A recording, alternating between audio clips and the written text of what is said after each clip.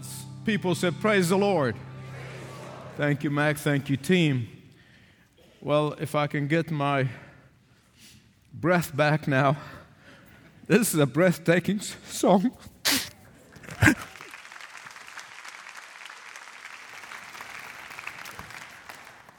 Thank you.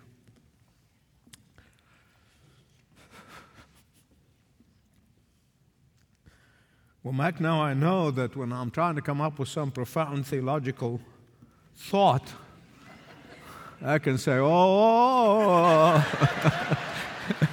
and get away with it. This is the best profound thoughts I've had. Is Leslie here today? Leslie, are you here today? Huh? God bless you. Thank you.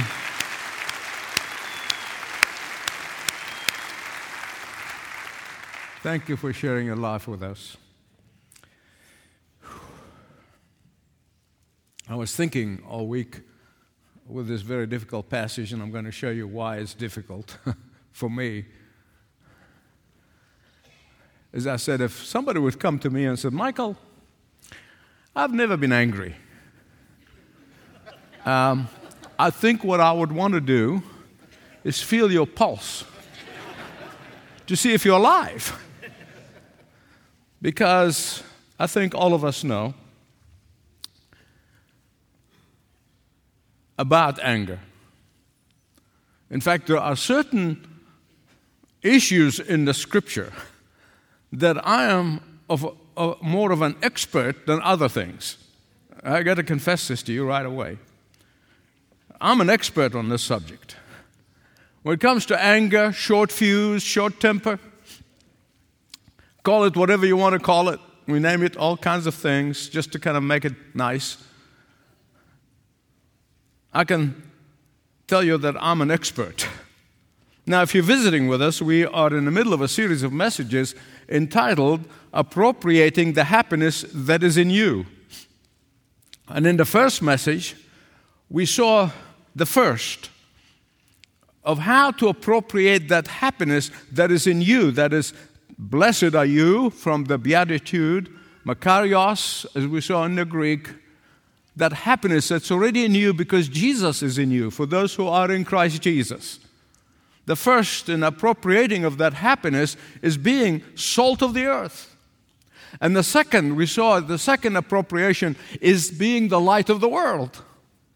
And in the last message, we saw it's being law-abiding or law-obeying. And here, fourthly, today, we're going to see controlling of anger. Controlling of anger. Now, you notice I did not say getting rid of anger. Did you hear that? I didn't say getting rid of anger, but controlling anger. But getting rid of anger would be wonderful. And some of you understand this better than others. In fact, if you read any of my books, you know I testify in my books to the glory of God and my own shame that I used to have this short fuse. And if I did not respond in anger, I would respond with really cutting sarcasm, calculated sarcasm. Back in 1972, I heard about a ministry of deliverance. We don't hear much about deliverance ministry these days, which is good. But then I thought, this was basically, I'm going to get zapped. And now I'm going to get over that anger, over that short fuse, over that short temper that I had. I really did. That's what deliverance is. They're going to lay hands on me, man, it's going to be over. But it did not work out that way, let me assure you. I'll never forget the day when I went on all fours before God. I went on all fours, and I said, God, I can't serve you with this kind of sin hanging in my life. Cried out to God for deliverance. And He answered my prayers, but not in the way I wanted, or not in the way I expected. The Lord started then and continues now. I never want to say I made it, because even the Apostle Paul said, I don't claim to have made it. But the first lesson was one of the hardest lessons in my life. And then God continued for the following 47 years or so with more hard lessons. More and more, day after day, after day, after day, after day. It began by a man whom I knew. Well, I found out that he wanted to hurt me deeply. He wanted to ruin my future. And I was angry at this man. And the first thing the Lord said to me, here's your first lesson, Michael. Invite him to dinner. Not at a restaurant. In your house. I said, Lord, do you know what you're saying? You know how sometimes we think, we got this? And the Lord said, invite him to dinner at your house. Even though the man did not succeed, and I knew he did not succeed, but nonetheless the anger was lingering in me. And so that was the first of many, many, many lessons that the Lord has taught me and continues to teach me. I won't get into the details, but I want you to fast forward 5 years from that time. 5 years. We became fast friends. Even though he was 20 plus years my senior, he would call me for advice. And I was, with God's grace, able to help him out of a jam. And I really came to understand what the Lord is trying to say here, what the Lord is saying, not trying to say what the Lord is saying, in Matthew 5:21. At least I did. And I know some of you can testify to this. In the last message, I hinted that those preachers who are running around saying the 10 Commandments are outmoded, the 10 Commandments are out of date, the 10 Commandments don't apply, let's just forget them or replace them with the Sermon on the Mount. Remember that I said in the last message? Either they don't know what's in the Sermon on the Mount, or they hope that their audience don't know what the Sermon on the Mount. Because in the Sermon on the Mount, the Lord Jesus Christ was not lowering the bar of the commandments. He raised the bar. He made it harder. Why?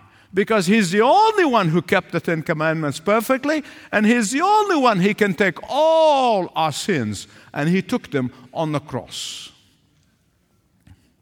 Remember, I told you that God the Father is the author of the 10 Commandments? In Exodus 20, God spoke all these words and said, and God the Son is the authenticator of the 10 Commandments. Let's look at these very closely.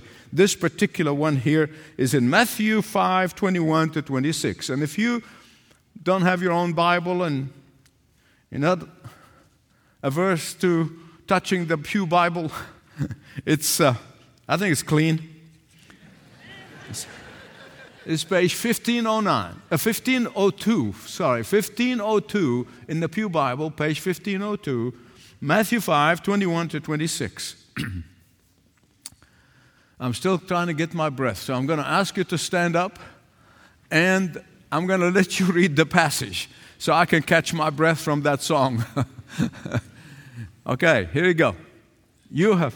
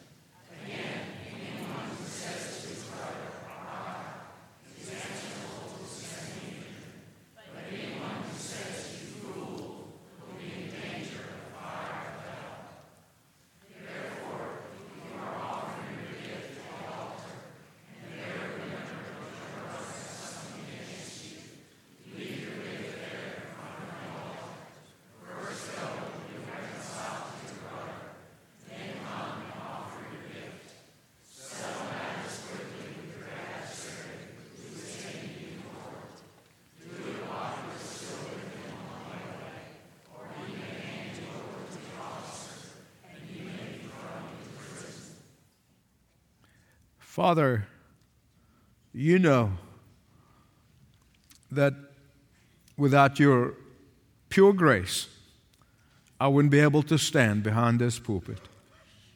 And so I pray for your grace, not only to salt my words, but for the Holy Spirit to take hold of them and make them His, so that they may encourage, bless, motivate, uplift your children. In Jesus' name. And all of God's people said, Amen. Amen. Be seated, please. I think most of us know that anger takes many forms. In fact, anger wears many faces. Anger is an emotion that's interwoven in many aspects of our lives. Anger ranges from a slight irritation to a full-blown, uncontrollable rage. But I need to hasten to say that all unrighteous anger, listen carefully, all unrighteous anger. You say, is there a righteous anger? Yes, I'm going to come to that. All unrighteous anger stems from pride and self-righteousness.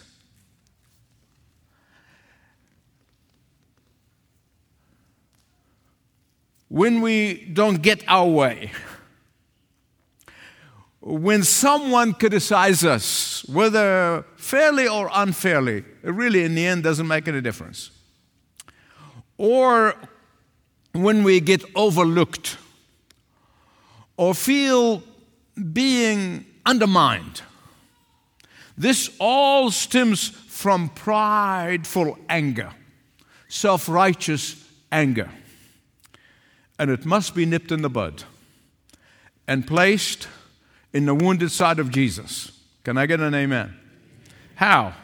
By openly confessing it and asking for God's strength to repent of it. Remember I said He already took all of our sins on the cross, on His body. See, the sooner you do this, the better off you are. Because of the seriousness of that issue of anger, I personally believe this is why our Lord Jesus Christ starts with that command. The commandment, thou shalt not murder. He starts with it because it's a very serious issue. As I said in the last message, the rabbis made a mess of the Ten Commandments. I mean, they added to them, they undermined them, they came up with some more stuff that to the point of well over 600 additions to the Ten Commandments. And so the purpose of the coming of God the Son, the Lord Jesus Christ from heaven, is to show us the original intent of God the Father of these Ten Commandments. He wanted to show us the original intent. God the Son wanted us to know what God the Father meant by each of these commandments. God the Son was letting us know that these are not, listen carefully, these are not mechanical set of rules. Bum, bum, bum, bum, bum. No. These are not mere cold and calculated ordinance, but rather they are the reflection of God's character. They are the reflection of God's character. That's how our Lord Jesus Christ was explained. That is why He and He alone was able to obey all of them all the time without breaking one. And that is why all of us who know and love Jesus can only make it to heaven by hanging on His coattail. He's the only one who can get you to heaven. And that is why we will see here today, and then the coming few weeks, these applications of these commandments. Controlling anger, proper sexual conduct, marriage relationships, stewardship, worry, anxiety, all of that. These are Jesus' application of the commandments. Today, He tells us that all premeditated murder, all of them, start with anger. He tells us that the root of wanton destruction of life emanates from selfish anger.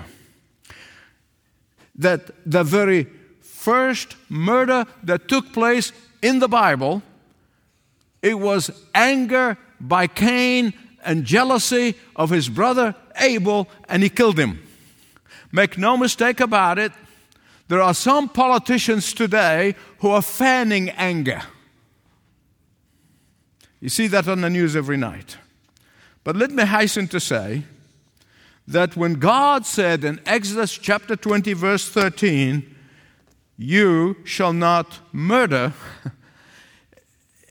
He was not referring to capital punishment or the act of authority in exercising their authority, or it's even war, because in war you're not angry at that person, you are fighting for your country.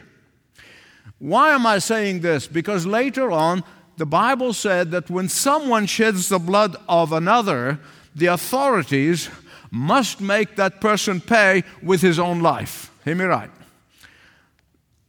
In explaining the original intention, the commandments, our Lord Jesus said, all murder stems from selfish anger.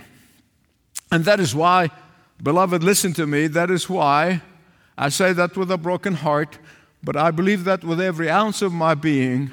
That is why abortion is the most selfish act of all.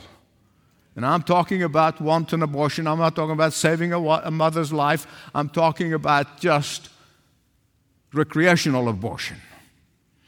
It's the most selfish act of all. But I hasten to say, it is not irredeemable. Like all sins, when you bring them to the blood of Jesus Christ and you confess and you repent, He will forgive you. Can I get an amen? Now, the most important thing, I always remind you of doing this, is to place yourself among those people sitting on that little hill. Those of you who travel to Israel, they call Mount Beatitude. It's a little really kind of grassy knoll. They built a church there to commemorate that. But just you sitting there on a grassy knoll, and you're listening to Jesus. And you are either a Pharisee or a disciple of Pharisees, and you're listening to Jesus talking about the Ten Commandments. And before he gets to this point, you're patting yourself on the back. Oh, I'm a good boy. I am really good. I have never killed anybody. I'm very good. I'm righteous. That's called self-righteousness. I've never murdered anyone. I kept the law of God. And Jesus said, here's a Yusuf translation, not so fast, not so fast. Let me explain to you the Father's original intent of these commandments. He's saying that because anger is the ghost that is always lurking in the dark in every murderer's heart, and because God is interested as much in the ghost as He is concerned about the murder itself, you need to deal with anger. You need to deal with anger. I want to give you an outline because I can easily get carried away. These outlines are actually designed to discipline me to help you. So I got three things I want to show you here from these verses. In verses 21 and 22, he says that anger destroys. It destroys the person who's angry. Secondly, in verses 23 and 24, he says anger desecrates your worship. And thirdly, he is saying anger devastates relationships. First of all, anger turns on the angry person and destroys him or her. Here's what Jesus said. You have heard it said, you shall not commit murder. But I say to you, now I want you to miss, and now most of you have not missed this, but some of you may have, so I want you to listen carefully. You have heard it said, that's what my Father said, but I say to you, you notice the equality between the Father and the Son? God the Father and God the Son are equal. They have coexisted before the foundation of the earth. As a matter of fact, the very reason why Jesus was crucified on the cross is because he made himself, they said, equal to the Father. And so you've heard it said, and I say to you, whoever is angry with his brother shall be guilty. Now, in the Greek language, there are two words for anger. Two words. One word is thumos. It's the quick anger. It's like lighting a match to a dry straw. Burns quickly and then stops. It's like the anger that kind of blazes up and quickly dies down. Now, I'm not minimizing that. I remember somebody said that to me one time. He said, I just might get angry very quickly and it's all over. I said, yeah, so is a shotgun. You can pull a trigger and it's all over, but then it's going to do a lot of damage. But there is a second word in the Greek language called orge, which means the smoldering anger. Some of you know what I'm talking about. I'm seeing elbow flying all over the place. Smoldering anger. This is the type of anger that you cuddle and you keep warm in your bosom. You know what I'm talking about? This type of anger is brooding and brooding and brooding. And every time that person's name comes up and you go, and you get stomach cramps. It's the type of anger that you would never allow to die down. The word orge is the one that's used here. That's what the Lord is talking about. That smoldering anger. Please hear me right. God the Son corrects the false understanding of the commandments and the intention of the commandments by God the Father that the Pharisees have made of.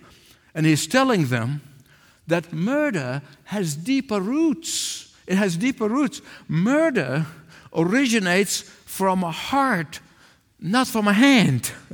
That murder starts with angry thoughts. That murder starts with selfish, prideful motive. And Jesus is saying to these self-righteous Pharisees, He's saying to them, righteousness is not only external. Righteousness is not just on the surface. Righteousness is not only when people are watching. No. A person guilty of murder when he or she nurses their anger.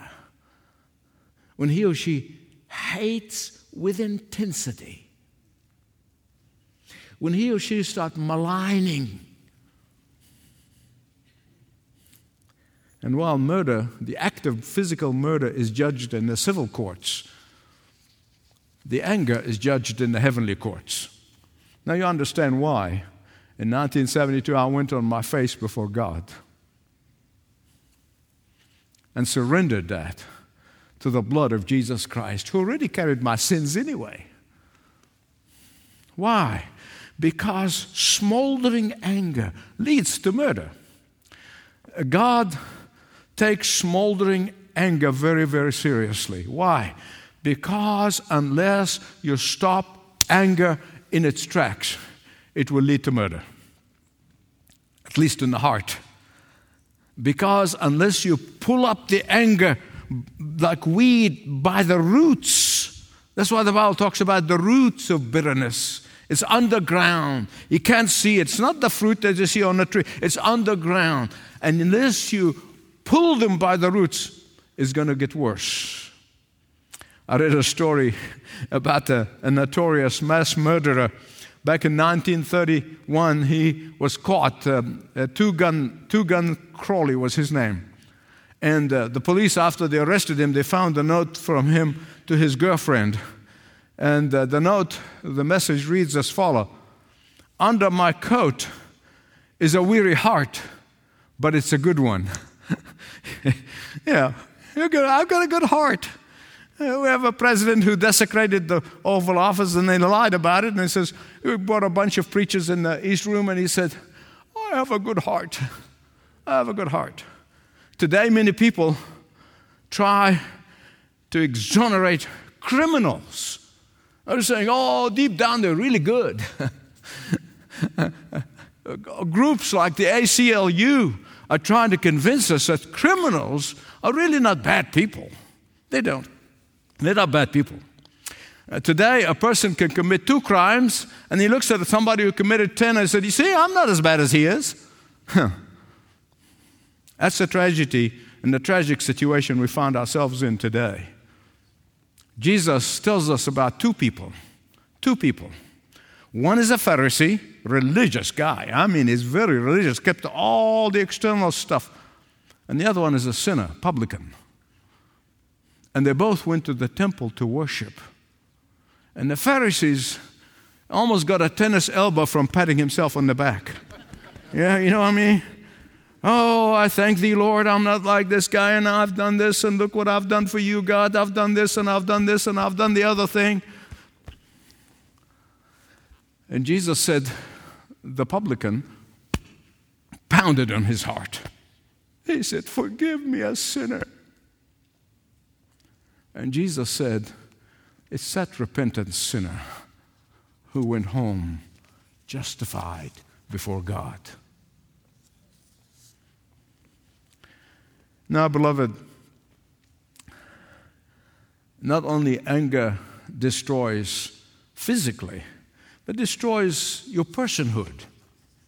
Verse 22, being angry with another person, saying raka to him, calling him a fool, is very serious in God's eyes. Now, by the way, the word raka is untranslatable. I checked it out. I looked at every Hebrew dictionary that I have. It's just untranslatable in English. But I can tell you that it represents all forms of verbal abuse. Are you with me? It represents all forms of treating others with contempt. It represents all forms of contempt, whether it be verbally or non-verbally, because I know there are some contempt that are non-verbal. How many of you know that? As a matter of fact, I heard about the pastor who took up golf. Now, I know all the golfers are groaning. I said, oh, Michael is going to get on his hobby horse about golfers. Now, I love you. I'm just jealous because I can't play. I mean, if I'm not going to play something well, I'm not going to do it. So that's why I tried it a few times. Johnny took me up there, and I gave it up. So I'm just jealous. That's all. Don't get upset with me. But this particular pastor started, and he really got good at it. I mean, he was so good, and he was invited to play in tournaments. I mean, that's how good he got. And so one of these tournaments, when his turn came to begin the opening round, he confidently placed the ball on the tee, and he took his club in a position to bat, to hit, and right at that moment, his caddy sneezed. Now, only golfers understand this. Now, the pastor became totally distracted, and he literally topped the ball miserably, and it dribbled just forward a few yards from the tee. He didn't say anything. He just clenched his fist, and he bit his lip, and he glared at the poor, embarrassed caddy. Didn't speak, didn't say anything. His opponent said to him, Reverend, this is the most profane silence I've ever heard. Verbal and nonverbal abuse is judged as sin in the courts of heaven. And the only way to deal with it is to repent of it and place it under the blood of Jesus. So anger is destructive. Secondly, I want to tell you that anger desecrates worship. You say, Michael, how can that be? Well, thank God I don't make the rules. I just tell you what Jesus said, okay? Jesus said that selfish, brooding, and constant nourished anger inside of you strains your relationship with the Lord. Paul calls this grieving the Holy Spirit. And beloved, the older I get, the more I grieve when I grieve the Holy Spirit. Please hear me right. We must always interpret the Scripture with the Scripture. So I'm going to hasten to say that not all anger is sin. If you heard that, say amen. Because I want to make sure, I already told you I'm going to come to it, and I'm coming to it now. Not all anger is sin. Not all anger impairs our relationship with the Lord. For example, righteous anger is not sin. Righteous anger against injustice and rebellion against God's moral laws is not a sin. Righteous anger against abusers of children, abusers of women, or anybody for that matter, is a sin. Ephesians 4:26, Paul explained this righteous anger by saying, "Be angry, but sin not." Be angry, but sin not. Jesus became angry when he saw these money-grabbing people who are making a mess of his Father's house. And he kicked them out of his Father's house. He kicked them out. Now you notice, just listen to me, humor me, okay? He's probably, we expect Jesus to do, at least in our culture. Jesus walked up to these guys and said, "Hey fellows, I really don't want you, I don't want to hurt your feelings. Oh, I don't want to hurt your feelings, but really what you're doing is not good. It's not right. Oh, you know, guys, I don't want you to reject me. Don't reject me. Oh, who wants to be rejected, right? Oh, don't reject me. I don't want to offend you. But this is not good." No. In his holy anger, he kicked them out in a use of words, and he said, "Hit the road, Jack, and come back no more, no more." That's righteous anger. But even with holy anger, it must not cause us to sin or get out of hand. You can certainly be angry at false teachers and heretical teaching. You can certainly withdraw fellowship from false teachers. You can certainly be angry at their misleading of so many people. You can certainly be angry with injustice and with violence. You can certainly be angry with the media's constant use of false narratives. But, listen to me, you and I are not free to hate, period. Can I get an amen? I was telling a brother at the end of last service, there is no one who claimed that Jesus is their Savior and Lord and have hatred in their life. I don't care who swore. You can't nurse hatred if you belong to Jesus. You and I are not free to wish anybody ill will. You and I are not at liberty to take matters into our own hands. That will hinder our worship. Listen to me. No one who claims to know Jesus as Savior and Lord nurses hatred toward another person. I know that's not very popular. I know. Listen, I honestly don't care what rationale they use. I don't care what explanation they give. I don't care what excuse they have. Hatred is not of the Lord.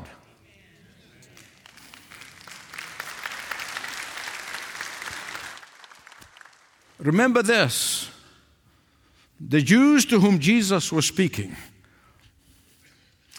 they were all familiar with how to take care of restoring the breach of their relationship with God when they sinned.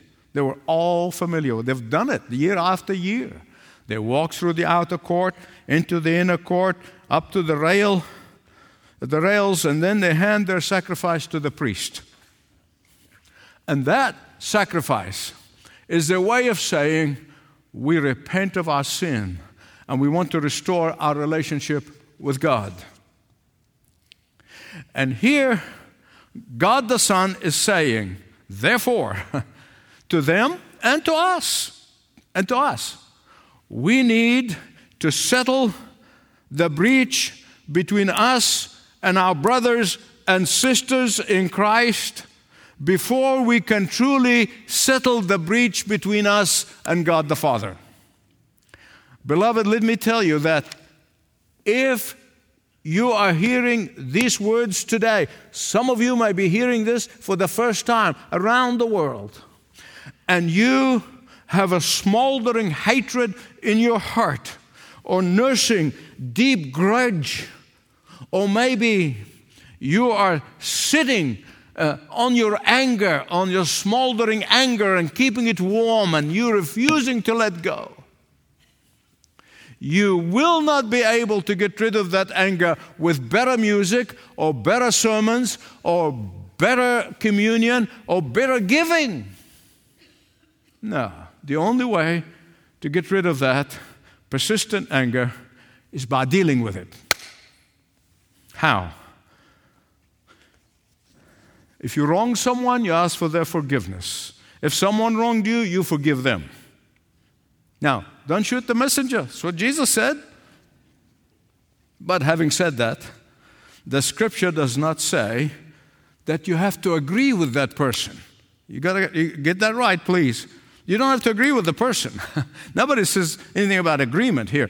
The Scripture does not say that you must be cheek by jowl with everybody. Hello.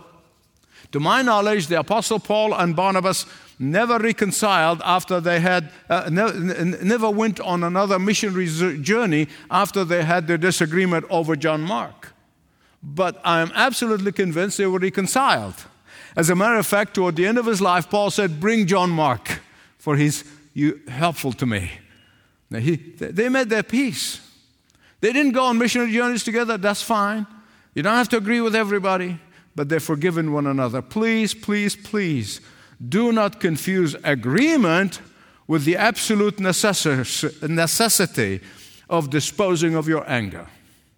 Listen to what the psalmist said in Psalm 66:18. He said, if I regard wickedness in my heart, where? His heart. If I regard wickedness, that's if I keep it in there. I hold it in there. I nurse it. I never confess it. I never turn my back on it. The Lord is not going to answer my prayers. It's the word of God, not me. So first of all, anger destroys. Secondly, anger desecrates. And thirdly, anger devastates. Verses 25 and 26.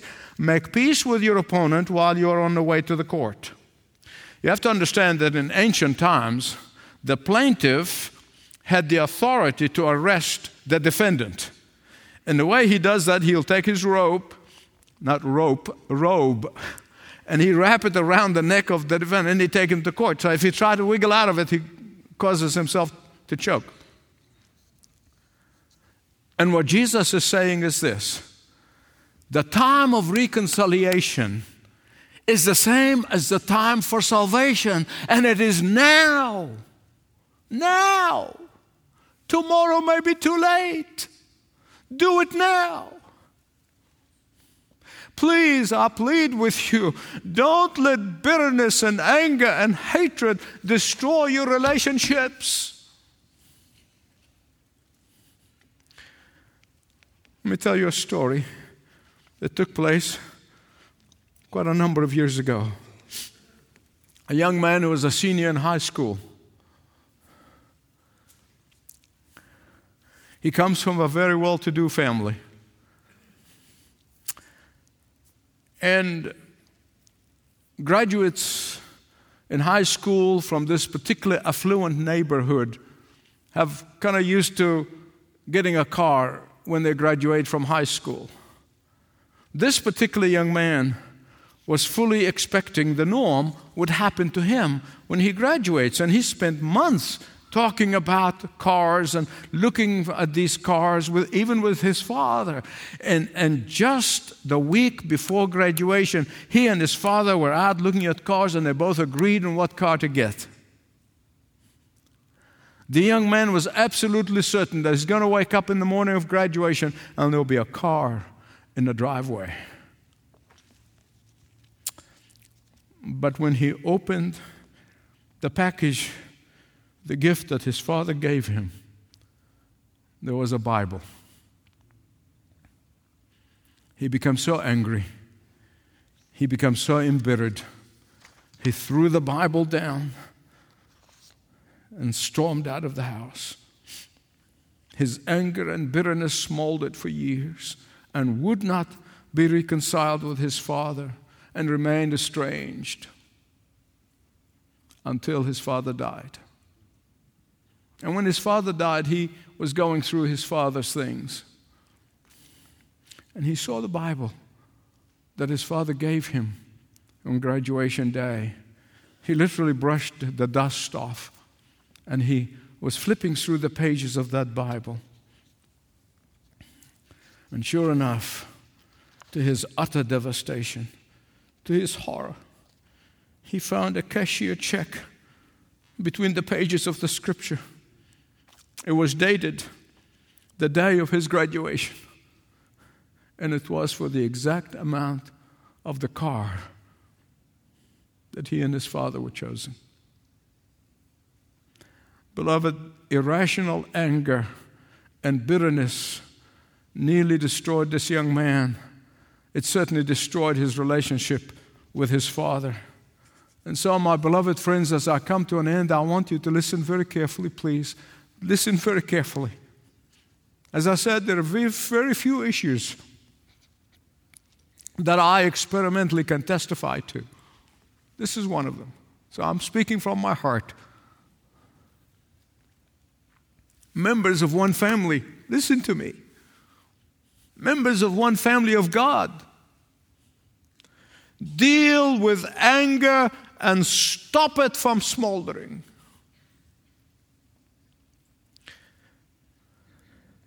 For nothing will enhance your worship. Nothing will enhance your worship or mend your relationship with the Lord until you reconcile to one another. Don't let the sun go down on your anger. That means deal with it before evening. If you can't reach the person, purpose in your heart that you will take care of it. If the person is dead, you can still do it and ask somebody else. Confess it to somebody that's dear and near to you. Resolve here and now to dig up these roots of bitterness by its roots. Get it out.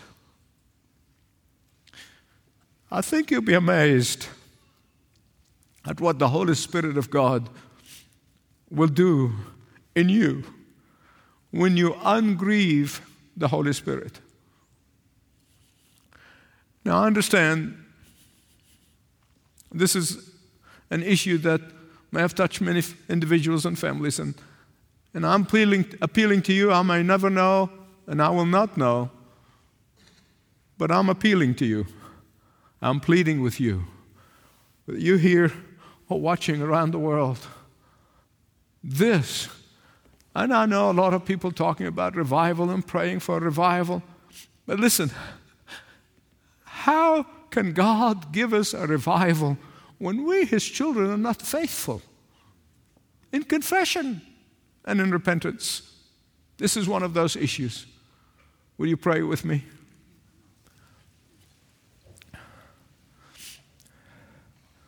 Lord Jesus, I'm so grateful that the Apostle Paul tells us that sometimes we don't know how to pray, but the Holy Spirit prays in us.